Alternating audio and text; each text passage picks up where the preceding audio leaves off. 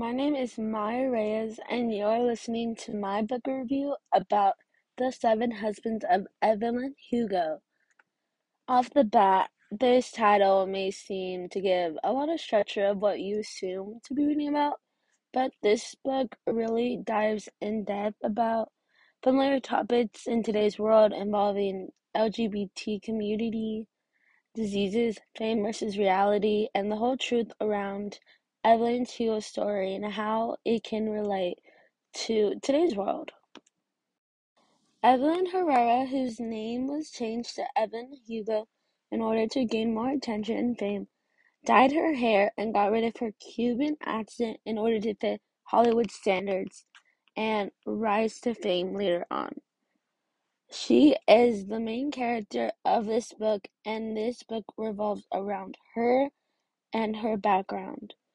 So, a couple later, we're introduced to Harry Cameron, who is her casting manager and who gets her to rise in fame later on with her roles, and he gains a lot of attention and he really respects her as a person and not as a object, as you could see, which we'll referring to later on.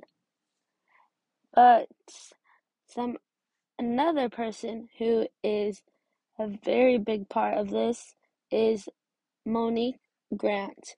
She is the reporter for the Vivian magazine and was chosen specifically by Evan Hugo to write a book biography revolving around Evelyn and the truth about her because no one really knew back in the days what Evelyn really went through. They necessarily just thought she was just a woman who liked to fool around a lot with men and marry them and etc. But there are other minor characters who are the husbands, which I will name very quickly. For her very first husband is Ernie Diaz. Her second husband is Don Adler. Her third husband is Mick Riva, and her fourth is Rex North. Her fifth is who they should be unnamed until later on. Sixth is Matt Gerard, and seventh is Robert Jamieson. They all play very important roles in this biography that Monique will be writing about, which is very important. So, during the whole book, I was really intrigued on how Evelyn viewed the husbands and how she really viewed the whole world as a game. Because one of her quotes was, "Nobody deserves anything. It's simply a matter of who's willing to go and take it for themselves. No one is just a victim or a victor. Everyone is somewhere between. People who go around casting themselves as one or the other are not only kidding themselves, but they're also painfully unoriginal." Evan Hugo.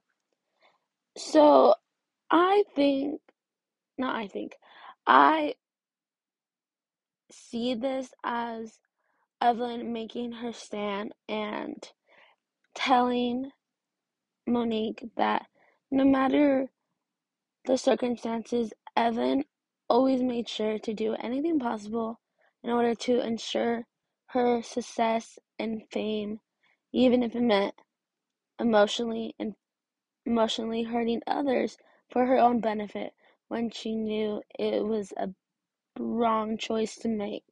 She sacrificed others for the benefit of herself, and it really showed her persona in a way because it just really shows what kind of person Evelyn is overall. But her stance on that kind of changes later on due to certain people who made her realize that fame wasn't really worth it all for all this trouble, but she would necessarily do it again if she had to. in order to play this all again. Going back to my introduction, it necessarily doesn't focus on much of the time highlighting the husbands, but rather highlighting the relationship and the feelings that Evelyn had towards them and how they overall treated her. And she necessarily doesn't say back then why she did this all, but in the biography, it really shows the choices she made and why she did and what the benefit of that was. And some of these were more for the benefits that the husband gave to Evelyn, since it could have gave her more movie roles, maybe actual love, or just being there with them and the feeling of it for her. So, a short little summary of this book is Evelyn Hugo is a rising actor in fame during the 1950s and up. It shows what really went on behind the scenes of the so-called glamorous life others saw and thought she had, telling the story of realization, aspirations, and friendship, and aligning with some you didn't expect to cross paths with. A little background about the author. Her name was Taylor Jenkins Reid. She was born on December 20th, 1983 in Eastern Shore, Maryland, but later grew up in Acton, Massachusetts. She is American and is married to screenwriter Alex Jenkins Reid. They have a daughter named Lila who was born in 2017. Since her beginning of her writing career, she has since then published 7 different books and 1 short story. So, a little tie-in with real life. Reed received her inspiration from 2 actresses named Elizabeth Taylor, who's married 8 times to 7 different men, and Ava Gardner, who revealed secrets of her life to a journalist who published them in Ava Gardner, The Secret Conversations, which I found really interesting because I've never heard of that before, and it really made me do more research about that and more of where she seeks her inspiration from. About each husband out of all 7, she always wrote something describing the personality and who they were in Evelyn's perspective, such as words as charming, witted, brilliant, and etc. She split sections of the books dedicated to each husband in order to show different sections of her times in her life.